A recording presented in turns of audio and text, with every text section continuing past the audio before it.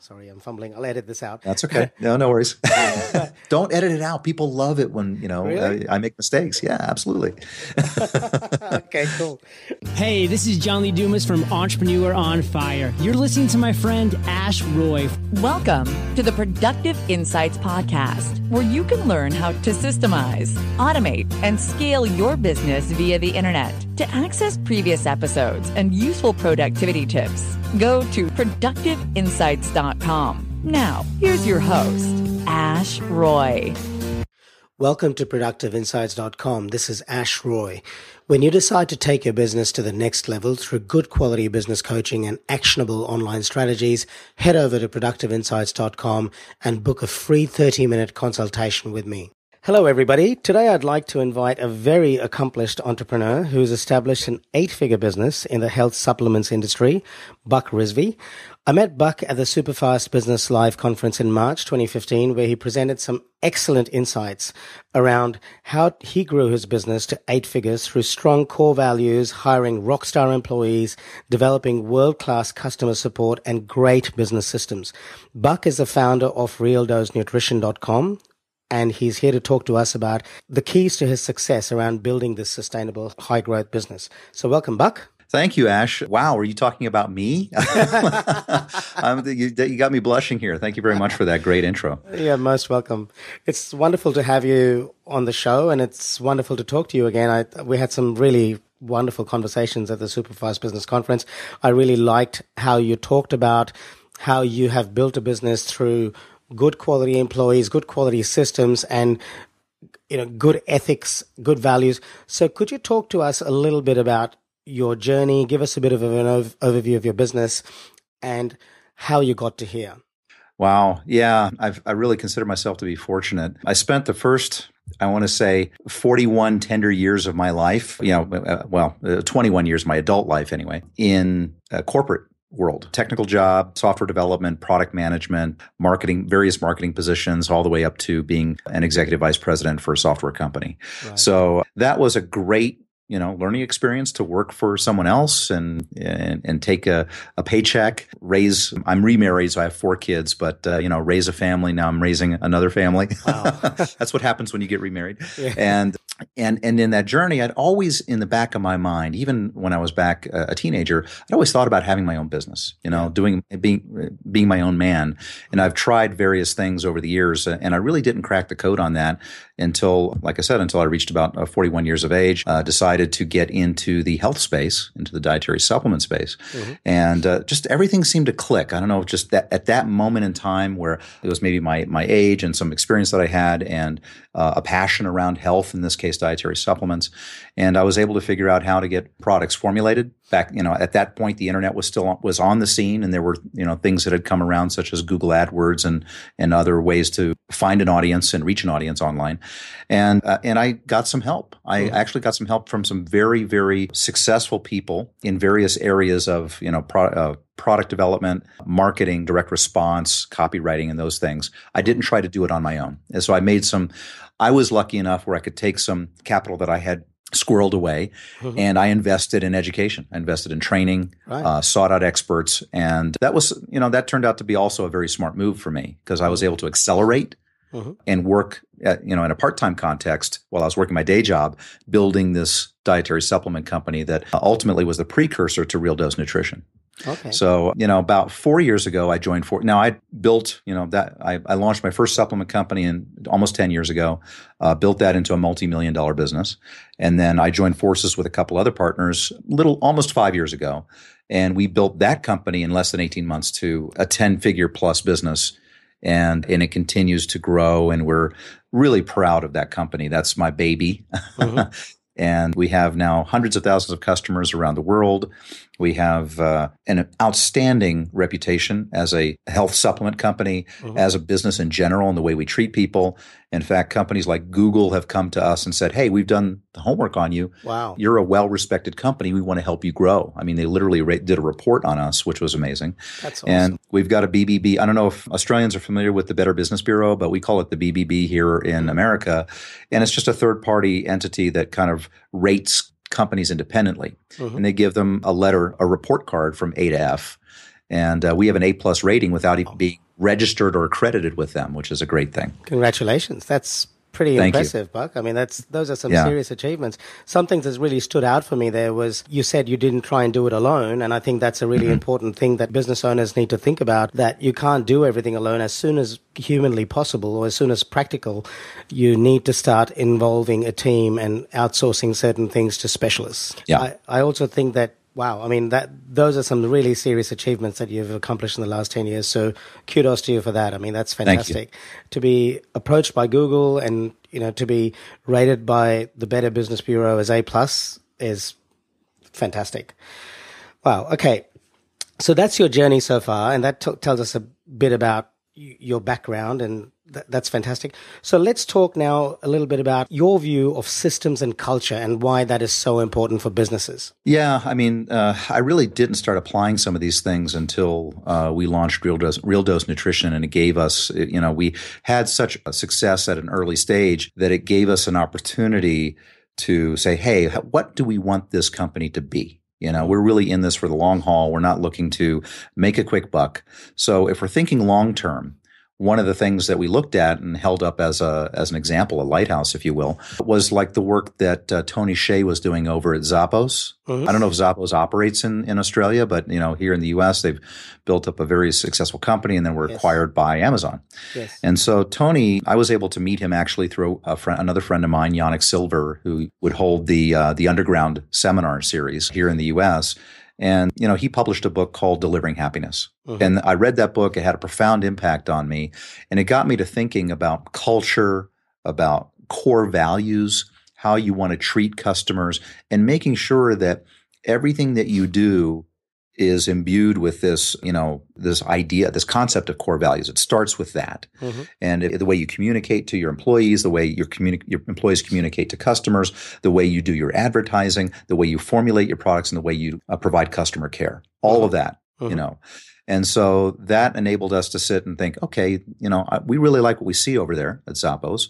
Why don't we emulate that? And we came up with our own, core values. We came up, a mission statement kind of fell out of that set of core values. So I think we have maybe 10 or 12 principles that we adhere to. Things such as everything that we do has to pass the mom test, that we treat each other with respect. Even though you're the CEO or an executive at a company, doesn't mean you can beat on your employees and constantly berate them and treat them like dirt, because they're going to go and flow that to the customer, and the customer is going to feel it, and they're not going to come back. So, yeah. I have to share something with you that's really touched me. This really moved me, because I remember when I did my MBA 10 years ago, and I guess I'm showing my age here, but did this case study, the Sears employee value chain case study. And essentially what Sears did as part of their turnaround was to really serve the employees and make sure the employees were happy, with exactly the same principle that a happy employee will lead to a happy customer. So you should Google it if you haven't heard about it. It's called the Sears Employee Value Chain Case Study. I will check it out after this call. Thank you. Yeah, and that is exactly the same principle. So fantastic. Well done on doing that. That's brilliant. So one trick I would recommend people do is they go and check out Zappos Insights. I think that I'm using the right term. I'm not going on my browser right now, but Zappos Insights, they have it's $39 a month, something like that. You can go and sign up and learn how they love having people come and get educated on how they treat their customers, how they create core values, how they educate customer service. A lot of it's service oriented, which I think is a great way to be. Everyone is in the business of customer service, I think, at the end of the day. Yes. So I would look at Zappos Insights, and then the sort of great thing that an impact on our business early on was a book. In fact, I'm looking at it right now, called Mastering the Rockefeller Habits by Vern Harnish. Okay. And so that book, conceptually talks about core values as well, talks about establishing a rhythm in your business of communication with your employees and your planning. And so if you have a rhythm of planning quarterly, monthly, weekly, daily, that you can actually achieve things faster, everyone can be on the same page, and that helps to alleviate stress. So we actually went ahead and spent a bunch of money. We're spending thousands of dollars a month to have them come and coach us as a business. And that was a good investment for a while. And then we were able to continue that on our own.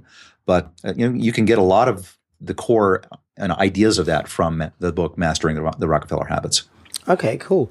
I have to also say, I'll make a note of that, mastering the Rockefeller habits. I'll put that in the show notes. I have to also mention that I really feel a connection with you because I too stepped off the corporate cliff at about 42 after having worked in the corporate right world there. for about 25 odd years. And I think it's wonderful to see that you've taken the best parts of the corporate world, and there are some not so nice parts, and you've imbibed them into your business, and you've taken things like culture and values, which typically a small business doesn't really come across or doesn't spend a lot of time thinking about. And to me, having a good culture and good values is so critical to growth, because you can't regulate everything, but if you have the right culture and if you have the right engagement from within the business will naturally grow. Yeah. Things will happen without you being involved. Yes. I mean, the trust, like with Amazon, that you're able to trust people. I mean, sure, there are some characters in companies like Apple and Amazon that can be quite tyrannical, but at the end of the day, if the overall culture of the company is one that engenders trust and engenders decision making and pushes it down to the extent that they can reasonably do so, the faster the business is going to grow. And I like to think of employees as customers in a way as well, because ultimately, if you think of them as your customers, then they will serve for the purposes of this discussion, if you think of your employees as your primary customers and then your people who are paying you for your services as your secondary customers, you make sure you look after your primary customers and they will then look after your secondary customers. So true. And, I think the magic is what happens when the boss is not in the store. Yeah. And if you can set things up where you literally, people know that you trust them, they are engaged, they're happy, then they're naturally going to, move the business forward, take care of the customer. You don't have to watch the till, all those kinds of things, right? Yeah. Exactly right. And, I have to say I'm a bit of an Apple tragic. And one of the reasons I feel so drawn to that company is because of the culture in the company. I know there's been a lot of stuff written about Jobs where he was quite a tyrant and so on, but there's another book coming out which puts a different perspective on things. And I think that he did care a lot about certain things, and sure, he was very demanding of other things. But at the end of the day, if you go into an Apple store and you look at the level of engagement that average employee has and the degree to which they want to help you, the way in which they incentivize, I mean, they're not incentivized on sales. So, the incentive structures, the whole culture of the company is very much driven towards giving maximum value to the customer, which I believe is a large reason for their growth. Feel free to disagree, but... given the amount of money that I've given to Apple, actually, I had my first. I used to be a software developer on the Mac back in the 80s. Oh, cool. Yeah. So, I mean, I had my brother introduced me to Mac. Yeah, I think it was a Mac Plus that he sold to me. And then I went to Windows for a little while, but then I came back home back in the late 90s. So, yeah, it's I definitely agree. I guess I'm an Apple fanboy as well. Oh, okay. Right. Are you going to get the Apple Watch? I don't have it yet. I was going to wait for everybody else to work out the bugs first. Yeah, fair enough. Good move. Yeah, I was going to get it mainly for the fitness aspects of it. But. Yeah. Okay, so we've touched on some really great points here. How does a person get started in creating valuable and sustainable systems within their business that will automatically lead to high growth? We've already touched on a couple of points there. We've talked about how they should build employee engagement. They need to treat their employees with respect and consider their employees as ambassadors of the organization. Another one was they can sign up to the Zappos Insights service and read the books that we talked about, which was Mastering the Rockefeller Habits and Delivering Happiness. Any other tips that you have for... Yeah, well, I mean, something that served us really well is figuring out ways to prioritize what we're working on, and that is one of the things that is talked about in the Rockefeller Habits and coming up with the rhythm is sort of, what are your top 3 to 5 things? What's your top one of those, 5 things? So you always know at any given time what the focus is, and that's been communicated to the team. So if you're in the midst of developing new products or launching a new campaign or optimizing a campaign, that you know what to do next and what's going to give you maximum leverage. It kind of gets back to, Pareto's the Pareto's law, right? The 80-20 principle. The 80-20 principle. So I don't say that we do it perfectly, but we do think about it. In fact, we were just on a call today. We work with a lot of consultants, and thank goodness our business is at a scale where we can afford to bring in fresh thinking. So I do kind of bring in new ideas. And getting back to even when I first started in the business, I was part of masterminds. I paid to be a part, paid for seminars. I got coaching programs. Perry Marshall was I was in a private coaching program with Perry Marshall teaching me how to do PPC way back when. So were you with, sorry to interrupt you, but were you with Mike Rhodes there? Because I just interviewed him and he was talking about being in Perry Marshall's group as well. I wasn't in a group with Mike, but I would get on calls with Perry and his brother, at least once a month. And so that was really interesting. And so that prioritization process has been, so anyway, I was just on a call with one of our consultants and we're saying, okay, wow, we have all these things that we're looking at a specific campaign that's doing really well for us, but how can we make it better? What do we need to focus on? And it actually took the consultant to kind of remind us, because he was a former, like a McKinsey consultant, a very, propeller spinning very fast. He says, well, let's just come up with the list. Let's do an analysis of how long it would take to implement each of these items on the list, sort of, how big is each box? And then also kind of do a guesstimate as to how much, upside we're going to get from implementing it. And use that to figure out what the priority should be. Exactly.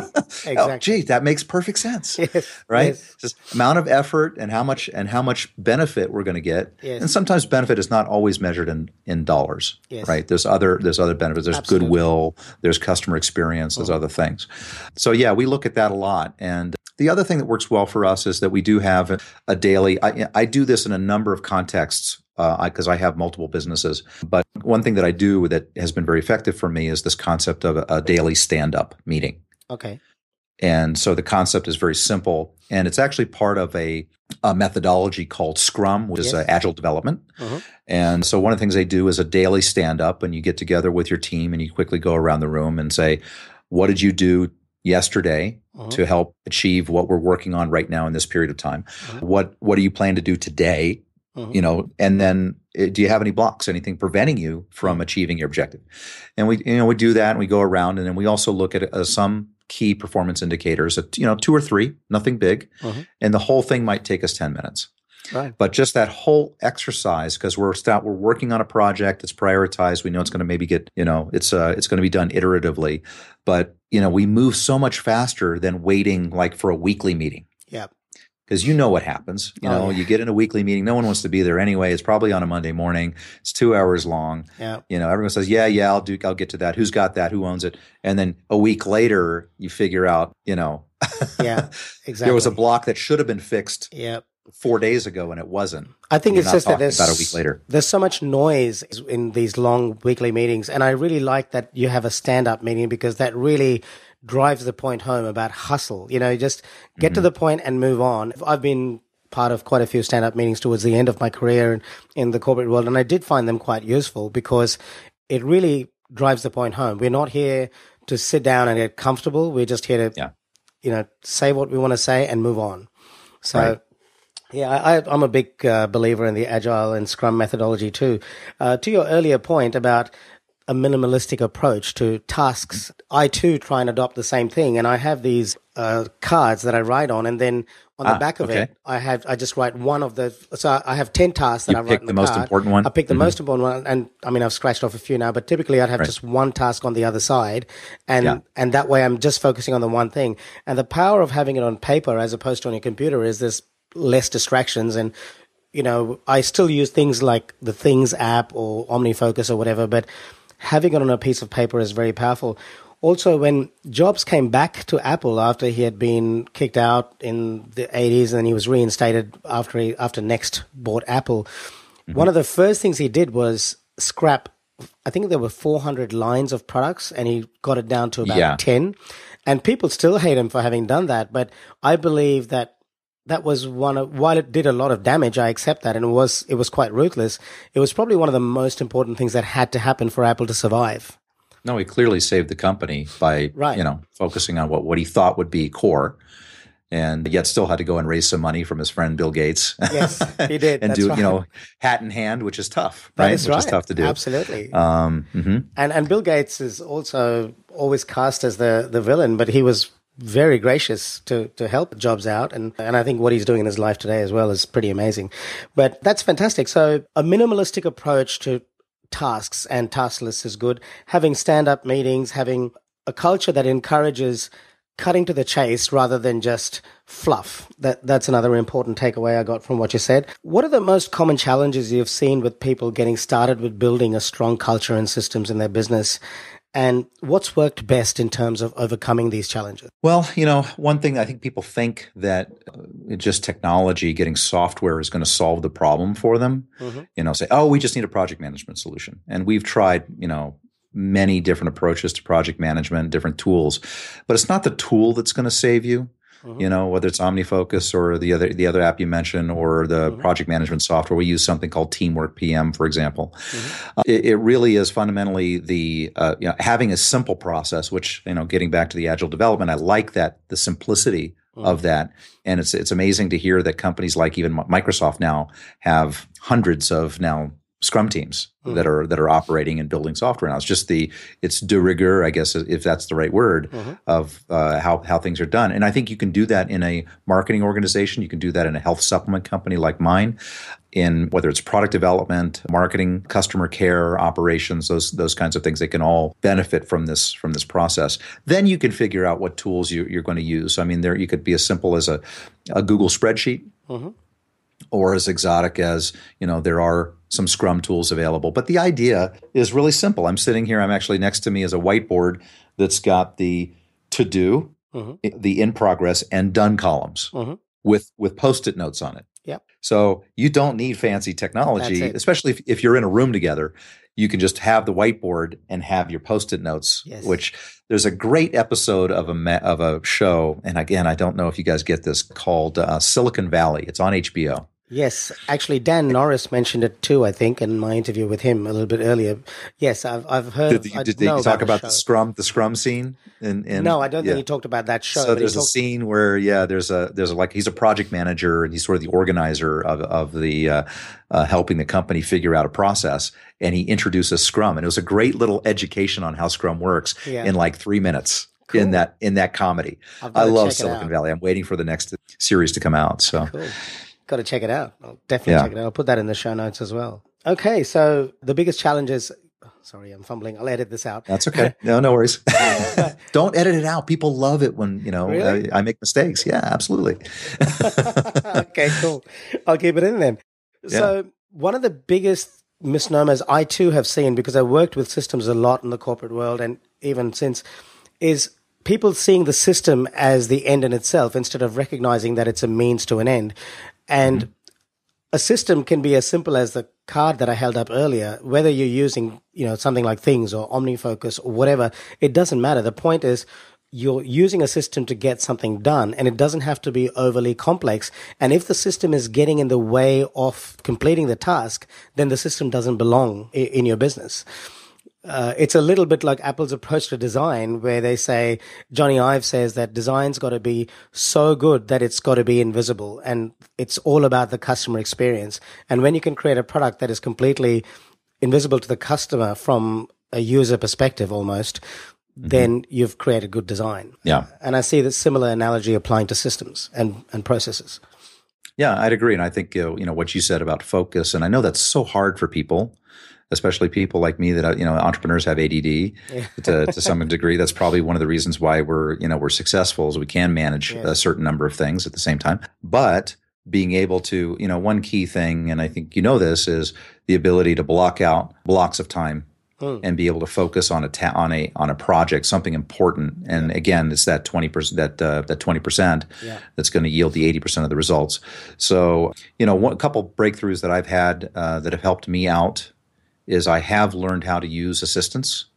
And even if you're just getting started in a business, you can, I've had an MBA level assistant, for example. When I first had my first assistant, she happened to be a stay-at-home mom that wanted, wanted to work from home, and it was a great opportunity for her, and we really enjoyed working together. I have assistants and people that I work with in the Philippines, for example, now, and that has helped alleviate a lot of the mundane workload that allows me to then focus on more important tasks. Yeah. So, and that's something that, maybe some people don't think about. It's like, how do I use an assistant? Right. And you can just start with basic things such as going through your email inbox. I know that sounds crazy if you're Hillary Clinton or something like that, but if it's business correspondence, and you need to have someone that's reviewing things, getting rid of the junk, scheduling things, following up with people, that can really help you manage. For me, I get hundreds of messages a day, right? And that's a big help. Or following up and just being able to outsource something to that assistant that might take you more time. But if you value let's say, if I value my time at $2,000 an hour, okay, then it would be ridiculous for me to do something that someone that's paid $10 an hour can do. Exactly. Absolutely. It's really insane. So stop doing that. That is exactly what I say to my clients. I completely agree with you. I think also letting go of certain aspects of your business is hard, but one of the things I found useful when it comes to working with assistants is making a list of the tasks that you tend to do, and then it gives you some ideas as to what things you could outsource. And the way I've tried to wean myself into it is by starting with something small where, I feel like I'd build the trust with that individual assistant and go from there. So I'm working with a gentleman called Henry at the moment who's based in the Philippines, and he's a fantastic worker, but I'm also starting to find out he has certain strengths and he's, not so strong in other things. So I tend to, funnel the work to him that I know that he's going to really enjoy doing and he's going to do a great job at. Yep. And now that the trust is starting to develop, I'm able to give him access to things that I previously would have felt a bit awkward about or a bit worried about doing, like passwords and stuff like that. So trust is something that is earned. But if you treat the other person with respect, it comes back to what we were talking about before, and you earn their trust and they earn your trust, then you can always start to outsource more. So it's something you ease into, isn't it? Yeah, absolutely. And there's something that's kind of interesting that I'm seeing develop I have an assistant in the Philippines and I have a team in the Philippines, and I find that I'm developing that assistant into a leader, and that leader can manage the Filipino team when I'm not there. Yeah, that's really helpful because you want to develop managers. Yes, absolutely. And I rather than try to be the superhero. Yes. So it'd be great to have those idealistic companies where everyone reports to the CEO, and so everyone's equal, and but the reality is people do want some structure and they want some leadership and someone they can consult with and get feedback from if the big boss is not around. Absolutely. And as you said earlier on, entrepreneurs like us tend to have ADD, so we're not always the most focused people, and sometimes structure helps us as well. In my interview with Neil Patel, he was actually the first person I interviewed in this podcast series, and he mentions the same thing, that, he says, actually, I've got ADD and I'm, I can be very unfocused. And so all of us struggle with that. We tend to have very short attention spans, and we need to really develop that through good structures, even for ourselves. Well, everyone gets to witness this. My daughter, hey, honey, my daughter's coming in because she's going to give me the hook soon. Because she just, my wife she has a ladies club that she's going to go to right now. So I've got daddy duty tonight. Okay, well, we can actually wrap it up there if you like. The last thing I was going to ask about was the, best action steps that someone can take to get started with building a highly sustainable business. But we've already touched on a lot of those. No. Well, let's go through that because I'm very excited about this, and I'm obviously biased because I chose the path of having an online health business. I think a lot of us are passionate about health. Maybe people are scratching their heads as to what kind of business. I'd love to have an online business, but what kind of business? How am I going to serve people? And I think one thing that really drives success is having a purpose and delivering a service to a large number of customers. Okay. Apple does it through, super high quality products that, I have products from Apple that I've had for, in one case, almost 10 years, right, and still works, right? So super high quality products. In my case, super high quality dietary supplements that do what I say they do. And the reason I prefer the health business is because in the supplement business, you're dealing with consumables. So people don't, it's like food. People don't take your fish oil and then don't need it next month. You need to take it day in and day out. Yes. So I love that aspect. It's like a subscription service, but you don't have to come up with new content every month for the subscription. Right, exactly. Yes. Recurring income. So which is... it's recurring income, so powerful. One of the things that I do is, in addition to running Real Dose Nutrition, I also run a coaching and education arm called healthprofitsacademy.com. Right. And so I actually educate people how to get into, if they want to develop, hey, if I'm trying to figure this out and get into a business, they can learn how to launch and grow, just like we did at Real Dose Nutrition, a successful online dietary supplement company. Fantastic. So that's, and it's all under the umbrella of ethical health marketing. Beautiful. Doing it the right way and servicing a large group of people, potentially in our case, hundreds of thousands of people. Over time, it could be millions of people. Right. And you touched on another really valuable point there, actually, which was recurring income. Our common friend, James Schramko, talks about it a lot. In fact, he talked in an earlier episode about it. So if somebody wants to learn about how to get into the health business, they can go to healthprofitsacademy.com. Yes. Right now, the program is closed. But we are going to have another class starting up in June. Fantastic. So if they go there, they could get on the waiting list and find out more information. It could be notified of information later. Excellent. And if somebody wants to know more about your business or get in contact with you, they can just do it via your website, healthprofitsacademy.com, or via realdosenutrition.com. Yeah, they could send me an email at buck@healthprofitsacademy.com. And if they had a question as a result of this podcast or wanted more information about the program, that sort of thing, or just have a random question, I'd be happy. This is your audience. I'd be happy to get back to them. Thank you so much, Buck. It's just been wonderful to host you. So I look forward to talking to you again soon, and I hope to keep in touch. Ash, it's great. It's great to be here, and it's great to make a new acquaintance and a new friend. So thank you for inviting me on your show. You're most welcome. Talk to you again soon. Take care. When you decide to take your business to the next level through good quality business coaching and actionable online strategies, head over to productiveinsights.com and book a free 30-minute consultation with me. Thanks for listening to the Productive Insights podcast. You can find all the links in the show notes below this episode on productiveinsights.com. You can also ask questions in the comments section that Ash personally answers. How can Ash help you today?